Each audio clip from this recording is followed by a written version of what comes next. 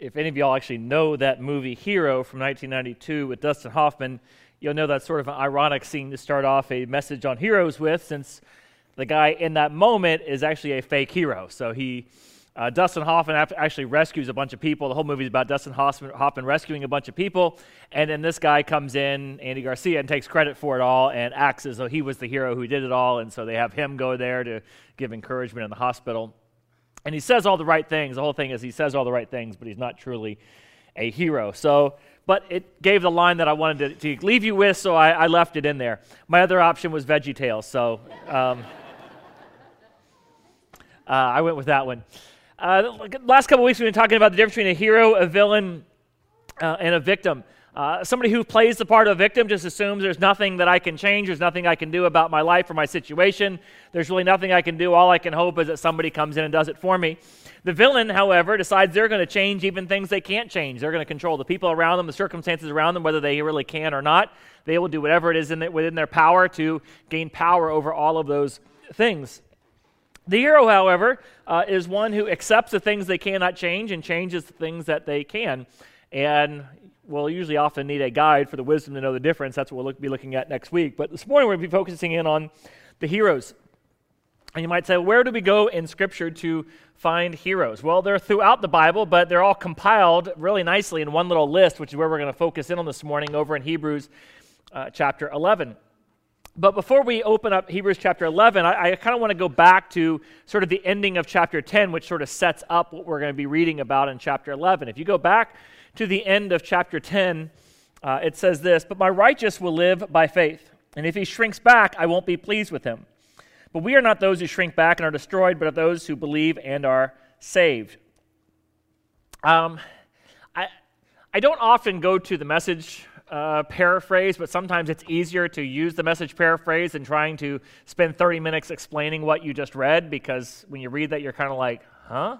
And you ever have that moment where you read the Bible and you're like, huh? And you just kind of read on? Sometimes it helps to read other translations. The Message is basically a pastor who paraphrased the whole Bible to make it easier to sort of understand, and most of the time I generally agree with his paraphrases. So I'm going to read it from there and kind of jump off from there. The end of chapter 10, right before you get into chapter 11, it says, "Don't throw it all away now. You were sure of yourselves then. You're still a sure thing." He's talking about your faith, your relationship. You were sure you had a relationship with God then, so stick with that. He says, you need to stick it out, staying with God's plan so you'll be there for the promised completion. "But anyone who is right with me thrives on loyal trust. If he cuts and runs, I won't be very happy. We're not quitters who lose out. Oh no, we stay with it and survive, trusting all the way."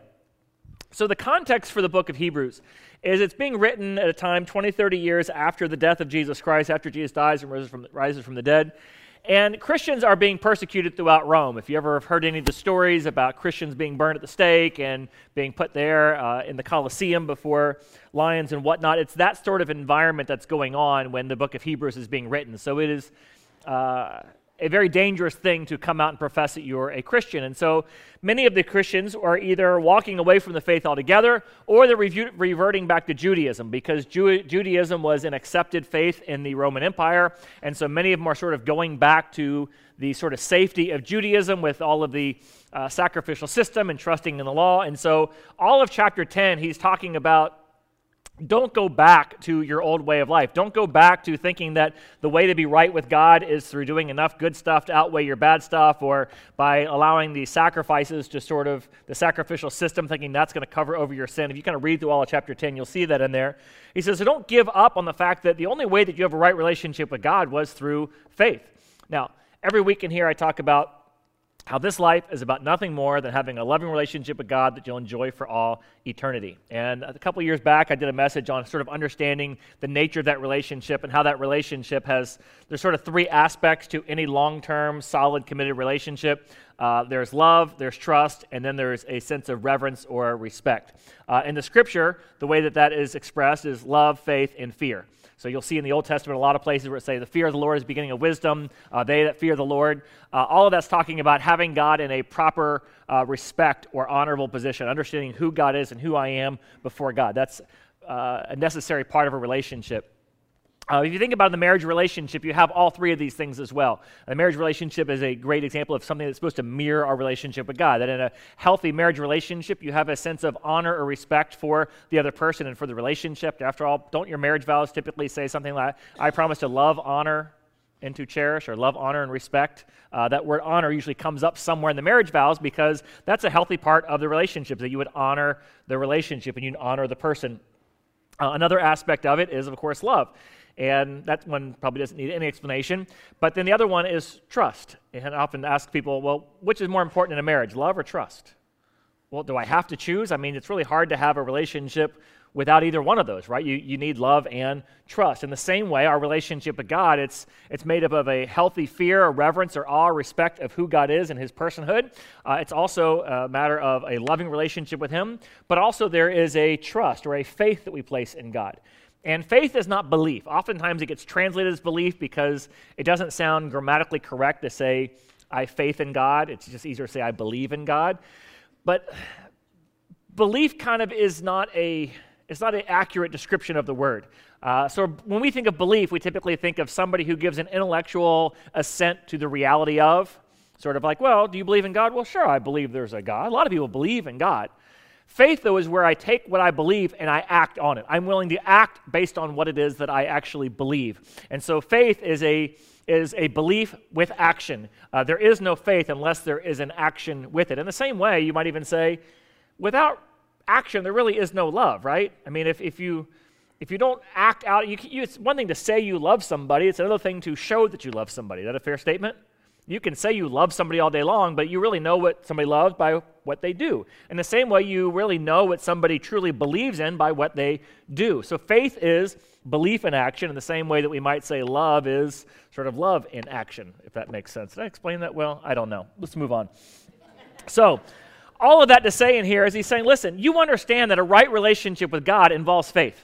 That the whole way that we have a relationship with God is through our faith. We're trusting that Jesus Christ died for our sins. We're not putting our faith back in the old sacrificial system or in that our good outweighs our bad. It all comes down to us simply trusting in God, and our trust in God moves us to action, that we are going to live according to our relationship with God. We're going to live in accordance to the loving relationship, the faith relationship, and the awe and reverence that we have in our relationship with God. And because of that, we will live out our life in such a way that's a response to that. And then he goes into chapter 11, he says, and here's some examples of people who've done just that. Some people who have put their relationship with God into action. It has caused them to do and to act accordingly based on what they say they believe and who they say that they love and how the awe and reverence that they have for God. So this is faith in action. So he starts off and he says, now, faith is being sure of what we've hoped for. We always hoped that there was life after this life. That there was some life after death, and we now have seen Jesus Christ risen from the dead, so we now have a surety about what we always hoped for. And so here's some people that lived this out long before they ever had any certainty with it. And so he goes in to list out all these what we would call heroes of the faith. Now, before I go any further, I want to make a clear distinction. When we're talking about heroes, we're not talking about superheroes. So often when you mention the word hero, our mind immediately jumps over to the DC or the Marvel universe, whichever one you like better, it doesn't matter. And we automatically go over there and we're thinking we're talking about superheroes. And I know intuitively that I am not a superhero. And so I almost sort of think that it's kind of awkward for you to even say that I should attempt to be or strive to be heroic. I mean, after all, you're either a superhero or you're not, and we clearly are not. But if you think about the role of a hero, there's the role of hero in a lot of other movies besides superhero movies. As a matter of fact, that's really more what we're talking about. You think about somebody like Katniss. I think last service I said Candace. Anyways, you think about Katniss. She was sort of a reluctant hero. She didn't want to go compete in Hunger Games, but she wanted to protect her sister, and so she was sort of thrust into the moment. Bilbo didn't set out to try to save the world, but when Gandalf tells him the power of the ring and what must be done with it, he sort of reluctantly goes into it and does what has to be done. And what you see is in most movies, in stories, heroes are very flawed individuals. They reluctantly sort of accept the opportunity that is before them. They don't really want to go a lot of times, and they've got a lot of flaws, and they make a lot of mistakes along the way. You'll find the same is true in the Bible with all of the heroes in the Bible. Many of them are reluctant sort of followers. Moses looks at God and he's like, send somebody else. Gideon looks at God and is like, not me. I'm the last person you should be choosing right now. Over and over and over again, you'll find that they're very flawed. They're very sinful. They make many, many mistakes. As a matter of fact, You want to feel better about yourself and your chances of being a hero before God? Read about the people he lists as heroes. And you'll go through this list and you go, well, I don't know if I was that bad. I don't know if I can be that good, but I know I'm not that bad, right? So it's very comforting a lot of times to read through and you see the mistakes that these people made, which is very comforting to know that someone who is a hero is not a superhero. They're a flawed, sinful individual, just like you, just like me, but they put their faith in action. They took their relationship with God and said, God, I will follow you wherever you lead me to go. I will do whatever it is that you ask me to do. I will fight the good fight. I will finish the course. Wherever you want me to go, whatever you want me to do, I will do it, regardless of what my personal cost is. And that's ultimately the decisions they make. Now, along the way, do they make mistakes? Yes. But the key is they persevere. And I like that way that the author of the Message translation pulls it out. He says, we're not quitters who lose out. Heroes don't quit. That's the one thing all heroes have in common. They just don't quit. It's not that there's anything unique or special about them. Sometimes the one who succeeds is just simply the person who doesn't quit. They just refuse to quit, and they just keep on going. And that's one of the stories about things with the Rocky movies, right? It's not that Rocky was that great of a boxer. He just never quit. He just kept coming back and kept coming back and kept coming back and kept coming back. And sometimes that's the key to the greatest success in life, is just not quitting. And so that's what you see throughout chapter 11 with these, what we call the Hall of Faith, or the heroic Hall of Faith of Bible characters. You start off with probably one of the people who you kind of say, how is he in this list? Abel. Abel's the very first guy listed in the list. You think most people kind of skip over Abel. I mean, after all, he's doesn't even get a full chapter in the Old Testament. He's sort of gone before he's even here because his brother murders him. So why is he the first person in here? Well, because I would argue, say he's the very first person who shows faith in God. I don't know if Adam ever really had faith in God, because for me, the opposite of faith is not doubt. The opposite of faith is certainty, right? Like when you know something, you don't have to have faith in something, right? Because you know it. Like, what's the point of having faith if you know the outcome? Like I've said before, whenever I'm watching my team play on delay, like I've recorded the game and I'm watching it, even though I'm watching it the next day or maybe later that night because I've been so faithfully ministering to you all that I forgo it when that, especially when there's weddings going on a Saturday in the fall. Why do you people do that to me? And so I'll do the wedding, but I'll have taped the Florida State game and I want to watch it later. I'm still watching with faith, hoping that we come back, right? Until one of you all texts me. Hey, it sure was great to see them pull it out. Now, do I watch with any faith after that? No, I'm watching with certainty. So the opposite of faith is certainty, which is why I don't think Adam had faith in God. I think he had a certainty about God because it says that he was created by God. He walked with God in the cool of the day. Now, yes, he sinned and he messed up, but he had a certainty about God. It was his son Abel who had the first opportunity to actually have faith in God. And so it says there of Cain and Abel that they were both farmers, and one of them grew crops and one of them raised animals. And what it says about Abel is that he gave the best and the first of what he had to God. It was a faith statement to say, God, I'm trusting you with my best. I'm trusting you with my first. And you know what happens if you give away your first or your best? You don't have them anymore. I know that's really insightful, but isn't that not a moment of trust? Because you're giving your first and your best. You may not ever get another animal born to that animal, right? Because you're giving your first up. You may not get another carrot come up out of the ground because you gave your first up. And so when you give God your first or give him your best, it is a faith statement saying, God, I'm trusting that you're going to give me more after this. I'm trusting that if I give this to you, you'll bless me in the future. Cain, though, is like, I'm not going to give God my first or best. I'll give him some stuff. You know, I'll kind of appease God a little bit, but I'm not really going to trust God with what I'm giving him. And so there you see the very first act of faith we see in Scripture is Abel trusted God with everything he had and said, God, I'm going to trust that you'll bless everything in my life from this point forward, whereas Cain sort of tries to play it safe, and that was the difference in those two to begin off with. And so you see him as the very first person listed in the list of faith. After that, the next sort of main name you'll see Noah comes up, and then you get down to Abraham. And with Abraham, God calls him to leave where he's at, to leave the comfort and everything he's got set up, and go to some place that he doesn't even know. God just says, just follow me, and I'll tell you where to go. He's like, well, where? Well, just go, and then I'll tell you. And so they're along the way, and they get there, and he says, what are we going to do once we get there? Well, I'll tell you when we get there. And they get there, and God says, well, you're going to end up having a child, and I'm going to make a great nation out of you, and I'm going to bless you, and you're going to be the father of many nations.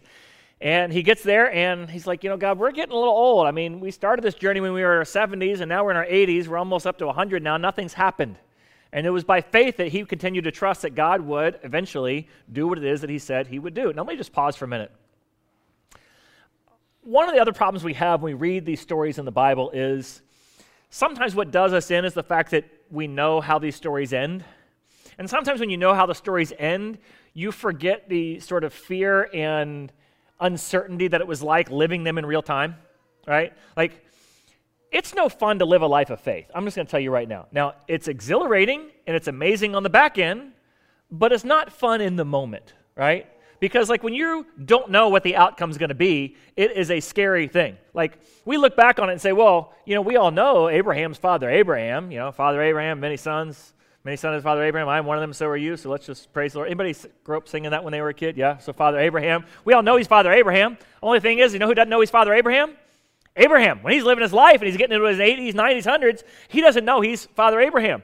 Moses, when he leads the people out of Egypt and he gets onto the verge of the Red Sea and he's got the sea in front of him and Pharaoh's army is coming behind him, he doesn't know he's going to be walking through. He doesn't know God's going to be parting seas. He has no idea that's about to happen. It is a terrifying experience to get to the place where you are forced to trust God.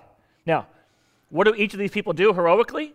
They continue to trust God even when the circumstances and all the odds are all against them. They continue to trust God and say, well, if I perish, I perish. I'm just going to follow after God regardless. Even if God doesn't save us, I'm still going to trust in him no matter what. You see Shadrach, Meshach, and Abednego, they say that great line later on in the story. Anyways, so all of these people continue to trust God even though their outcome is uncertain. All they know is, I know there's a God, I have a relationship with him, and I'll spend eternity with him, and this life is about nothing more than my relationship with him, so it doesn't matter what happens in this life, I'm trusting in him. And so he goes through a list of all these people who that's how they live their life. The next one he shows up in there is Moses. And with Moses, he talks about how, actually I just want to read this section because it's really good. It says this, verse 25. It says, Moses chose to be mistreated along with the people of God rather than to enjoy the fleeting pleasures of sin. He regarded disgrace for the sake of Christ as of greater value than the treasures of Egypt because he was looking forward to his reward. By faith, he left Egypt, not fearing the king's anger, and he persevered because he saw him who was invisible. A lot in there. In other words, Moses had the option. I could either, if you ever seen the cartoon, Prince of Egypt? So Moses, as a little baby, if you don't know the story, the Pharaoh wanted to get rid of the mass population of Hebrew people there in Egypt, and so he decided he was going to kill all the children that they were born, a way to thin out the population.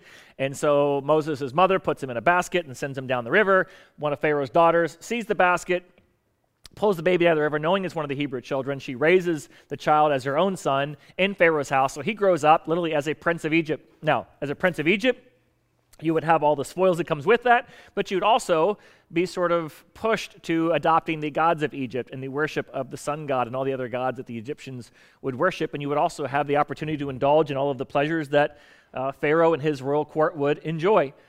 And so Moses ends up recognizing that he ultimately is a Hebrew by birth, and so he sides with God and his people over against the opportunity he has to just keep his mouth shut and continue to enjoy the gravy train that's coming his way. Instead, he steps out and he says, no, I'm going to side with God's people. And so as a result, he ends up killing an Egyptian. He ends up running out into the wilderness and spends the next 40 years of his life out in the desert doing nothing but being a shepherd to his father-in-law's sheep. I mean, think about that role reversal. You go from being a prince in the greatest power on earth to not even having anything of your own but tending sheep for your wife's dad. Kind of reversal. He says, but he did this because he would rather follow after where God wanted him to be than continue on with the pleasures of sin. And then ultimately it talks about everything he does, and it says he persevered because he saw him who was invisible. In other words, he persevered because of his faith. Think of everything that Moses had to persevere through. He goes back to Egypt. He says to Pharaoh, let my people go. 10 times Pharaoh says, I'll let him go, and then he backtracks on that. The 10 times he goes through that whole thing, he ultimately leaves out of Egypt. So we already talked about he gets to the edge of the Red Sea. He's got Pharaoh's army coming down on him.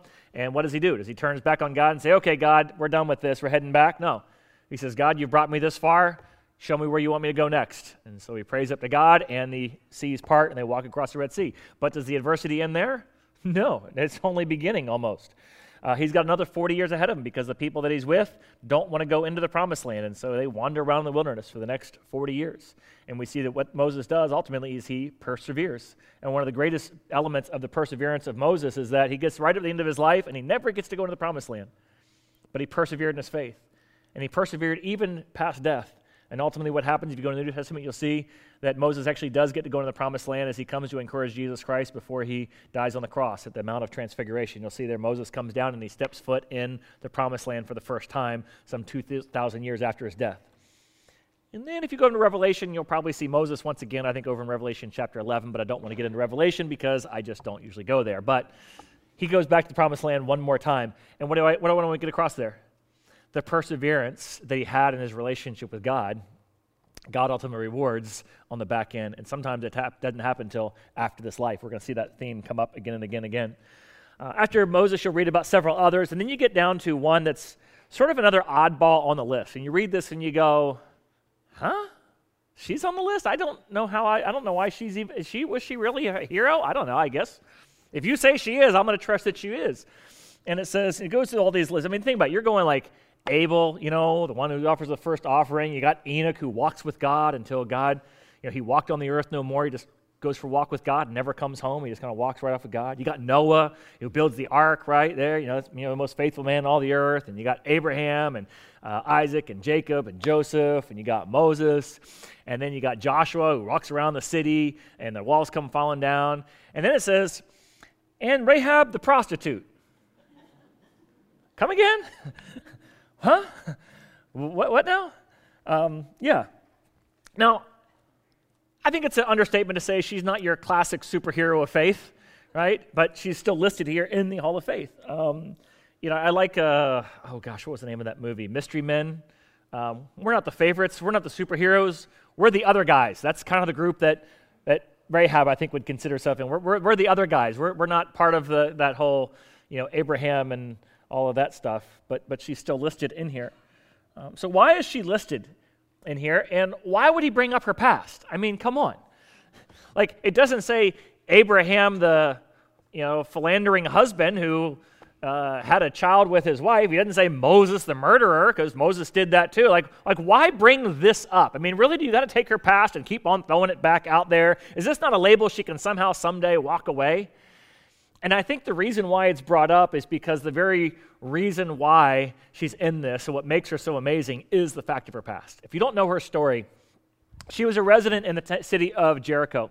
And when Moses leads people up on the edge of the promised land, Joshua then takes up the mantle of the leadership, and they're going to come into the promised land. Jericho sits right in the middle of Israel. So if you look at Israel north to south, it is right in the middle, just over the Jordan River. So it's right there, the very first thing you're going to hit. And I think their idea was they would, militarily speaking, if you enter the country from the middle, you sort of break off north and south, you conquer the middle, and now you've separated out. That way you don't have everybody coming against you, but you're able to separate it out. It's also the most strongest, powerful city in the central region, and so you take out Jericho, and you're in good shape to take out the entire country. And so Jericho is the very first obstacle they faced. Problem, though, with Jericho, it was extremely well fortified, because there was a major highway going north and south right there along the Jordan River, as long as an east-west passageway, which still exists to this day. There's an east-west passageway into the country of Jordan right there through Jericho.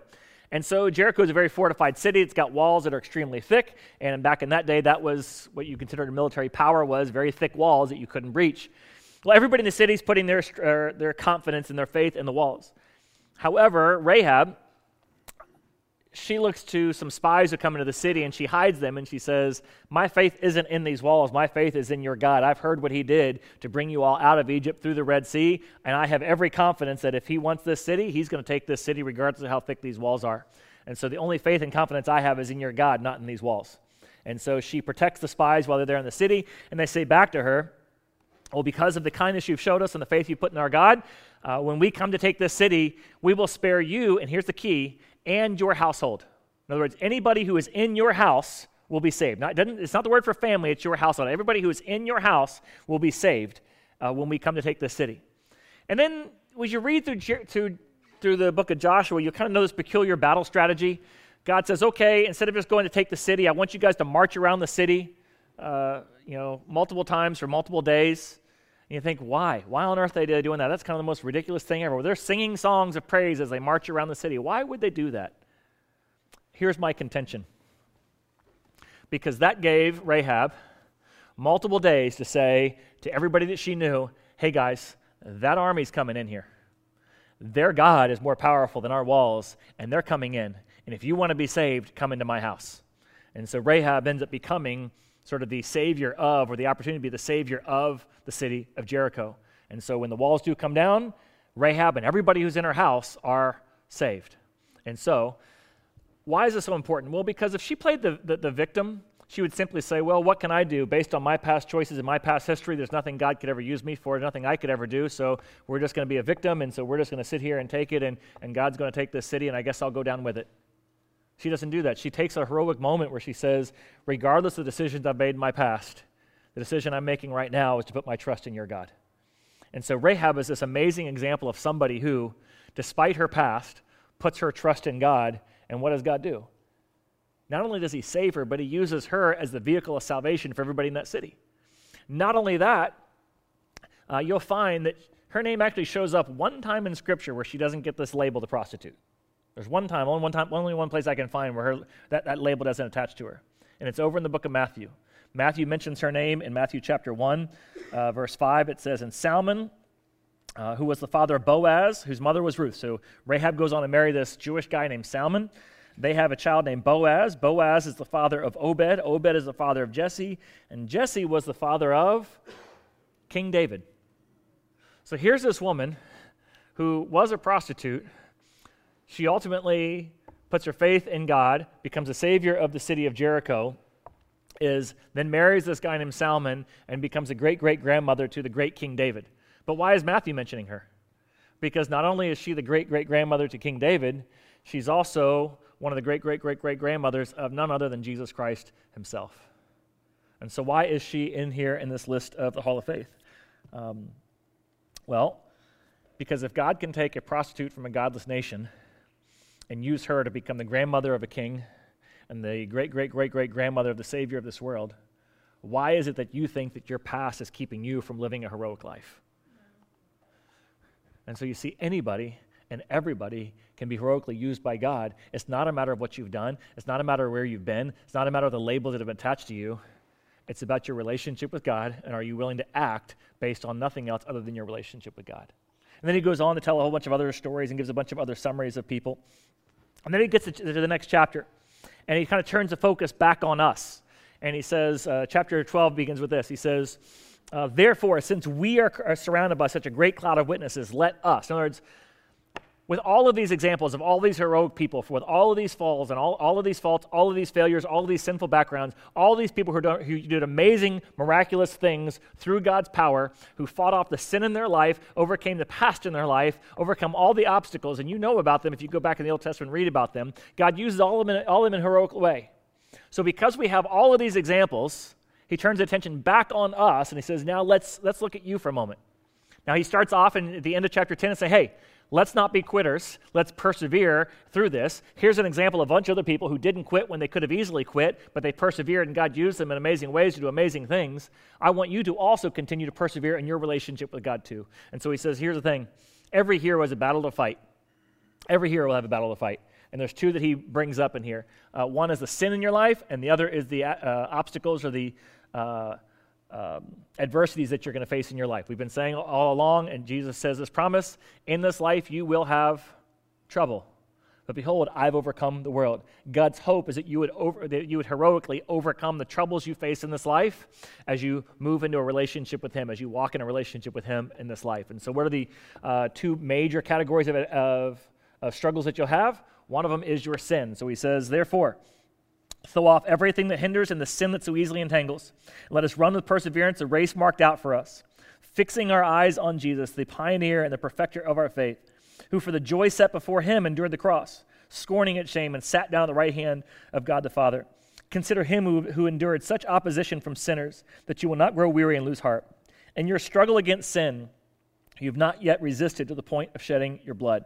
All right, so two questions that comes up out of this. Number one is, what does sin have to do with our faith? And the second one is, why is it that our faith can't just seem to get rid of our sin? Like, why is it that there's a struggle of sin to begin with, and why is it we can't just pray and have all the temptation taken? You ever just prayed that and said, God, take away this temptation from me? And then wondered on the back end, why do I still have this temptation in my life? I would say it this way. although we all struggle with just about every kind of sin you can imagine, every one of us has what I would call the besetting sin of our souls, right? We all have that one thing that we keep coming back to over and over again that's always a struggle. And just think to yourself, pause for a moment, what would your life be like if you never had that temptation ever again? Wouldn't that just solve about 90% of your problems in life, right? For some people it's money, for some people it's sex, for some people it's a substance, whatever it may be. If you could just take away that one thing, it would almost be an easy walk after that, wouldn't it? I mean, sure, there'd be some little things to refine, but it'd probably be an easy walk after. There was a couple things with this. Number one, Paul says, if God did that, I would probably be the most arrogant, self-righteous person to ever walk the face of the earth, and that's why God doesn't do it for me. You read through 2 Corinthians chapter 11 and 12, and you sort of picture that's what God's saying to him, is that the reason why I haven't taken away your sin is because just think about it, if you never struggled with sin but other people did, you don't think you'd get a little self-righteous and arrogant after a while? Yeah, pause for a minute. But why does God leave that there? Well, if this life is about nothing more than having a loving relationship with God, that I will live by faith, that I will trust him by faith, and I will live my life and have an awe and reverence for him, can you at least understand why it is that God would allow there to be a competing love in your life? Because one of the ways I show my love for God the most is by saying, God, this thing that I desperately want to do, I won't do out of a love for you. That's what struggle against sin is it not? This is something I desperately want to do, but God, I am not going to do it for the sole reason that I have a loving relationship with you. And so because of my loving relationship with you, I will fight against this for the rest of my life. And even if this temptation never leaves me, I will fight it for the rest of my life simply because of my loving relationship with you. And in doing that, it shows yourself and everybody else, you must really love God if you're going to walk away from that. And you see, if it was just a minor temptation, would that really be that big of a deal? That's why some people get up here and arrogantly preach against sins that they don't struggle with. They're like, well, I've never struggled with alcohol a day in my life. And you big old fat preacher up there, like, oh, I've never struggled with alcohol. It's like, well, you never said no to a biscuit, but you, right? Let's not talk about the gluttony issue. I just want to focus on alcohol that I don't have a problem with. And that's what a lot of pastors do. And that's why there are certain sins that the church has preached against so heavily over the years. It's because, well, I don't struggle with that, so I can preach heavily against it, right? Well, let's start getting to the serious point. What about the stuff you do struggle with? The very fact that you are willing to fight that temptation out of your love for God says something about your relationship with God, does it not? And then it brings up the other thing. Then he goes on, he says, endure hardship as discipline, for God is treating you as children. For what children are not disciplined by their father? If you're not disciplined, and everybody undergoes discipline, then are you really even true sons at all? And then he goes on to talk about the discipline and everything. The next question comes up is if we have a relationship with God, why does God still leave hardship in our life? And what role does hardship play in our faith relationship with God? And I've shared this many of times before, and simply that without hardship, you don't really know the genuineness or the effectiveness or the reality of your relationship. For analogy, don't you, folks of you in here or in the Navy, do you guys go out and test your equipment? Do you guys go out and test your boats and your submarines and your planes? And usually they call these sea trials and stuff like that. And do you not also get tested with your own abilities? Do they sometimes push you in your training to the edge of what you can possibly endure? Is that part of what you all do? Why? Why would that happen? Why would the Navy be so mean and so cruel as to put you through those kind of things? I've been wondering that myself. That's why I'm thinking about getting out. No. Is it not so you can trust your equipment? That you can trust your own body, you can trust the people that you're serving alongside, that you can trust the ship or the submarine or the airplane that you're in? I mean, do you really want to be handed a parachute and say, this thing's kind of experimental, we think it'll work? No, give me back something that you've thrown like a lead weight outside of the airplane and that thing works a few times. I want to use that parachute. We think the submarine can go down this deep. We never tried it before, but let's give it a shot and see how this baby holds. No, come back to me when you know, right? Without the hardship, you don't really know. It's easy to have faith in the good times. It's easy to say, I believe in God. But you don't really know whether or not you have a relationship with God, or anybody else for that matter, until you go through the hardship. And so endure the hardship as though it was God disciplining you so that you might learn to have a deeper and growing relationship with God. Now, is the reason for the hardship simply that it's a lesson or a test? No, I'm not going to say that. But can you learn from every hardship you go to? Most definitely. You look at Job's life. Was all of that to teach Job a lesson? No, that has nothing to do with why Job was going through that. However, did Job not learn a great lesson about faith in his relationship with God through it? Yes, he did. And so, by faith, you heroically fight your sin and you endure the hardship, knowing that God is using that to perfect your faith, to make you more and more like his Son, Jesus Christ. That's the message you'll see throughout the New Testament. So bottom line, every one of us is called to live a heroic life, regardless of your past, whether it's like Rahab, regardless of what he's calling you to or what he's put you through, regardless of what sin is in your life.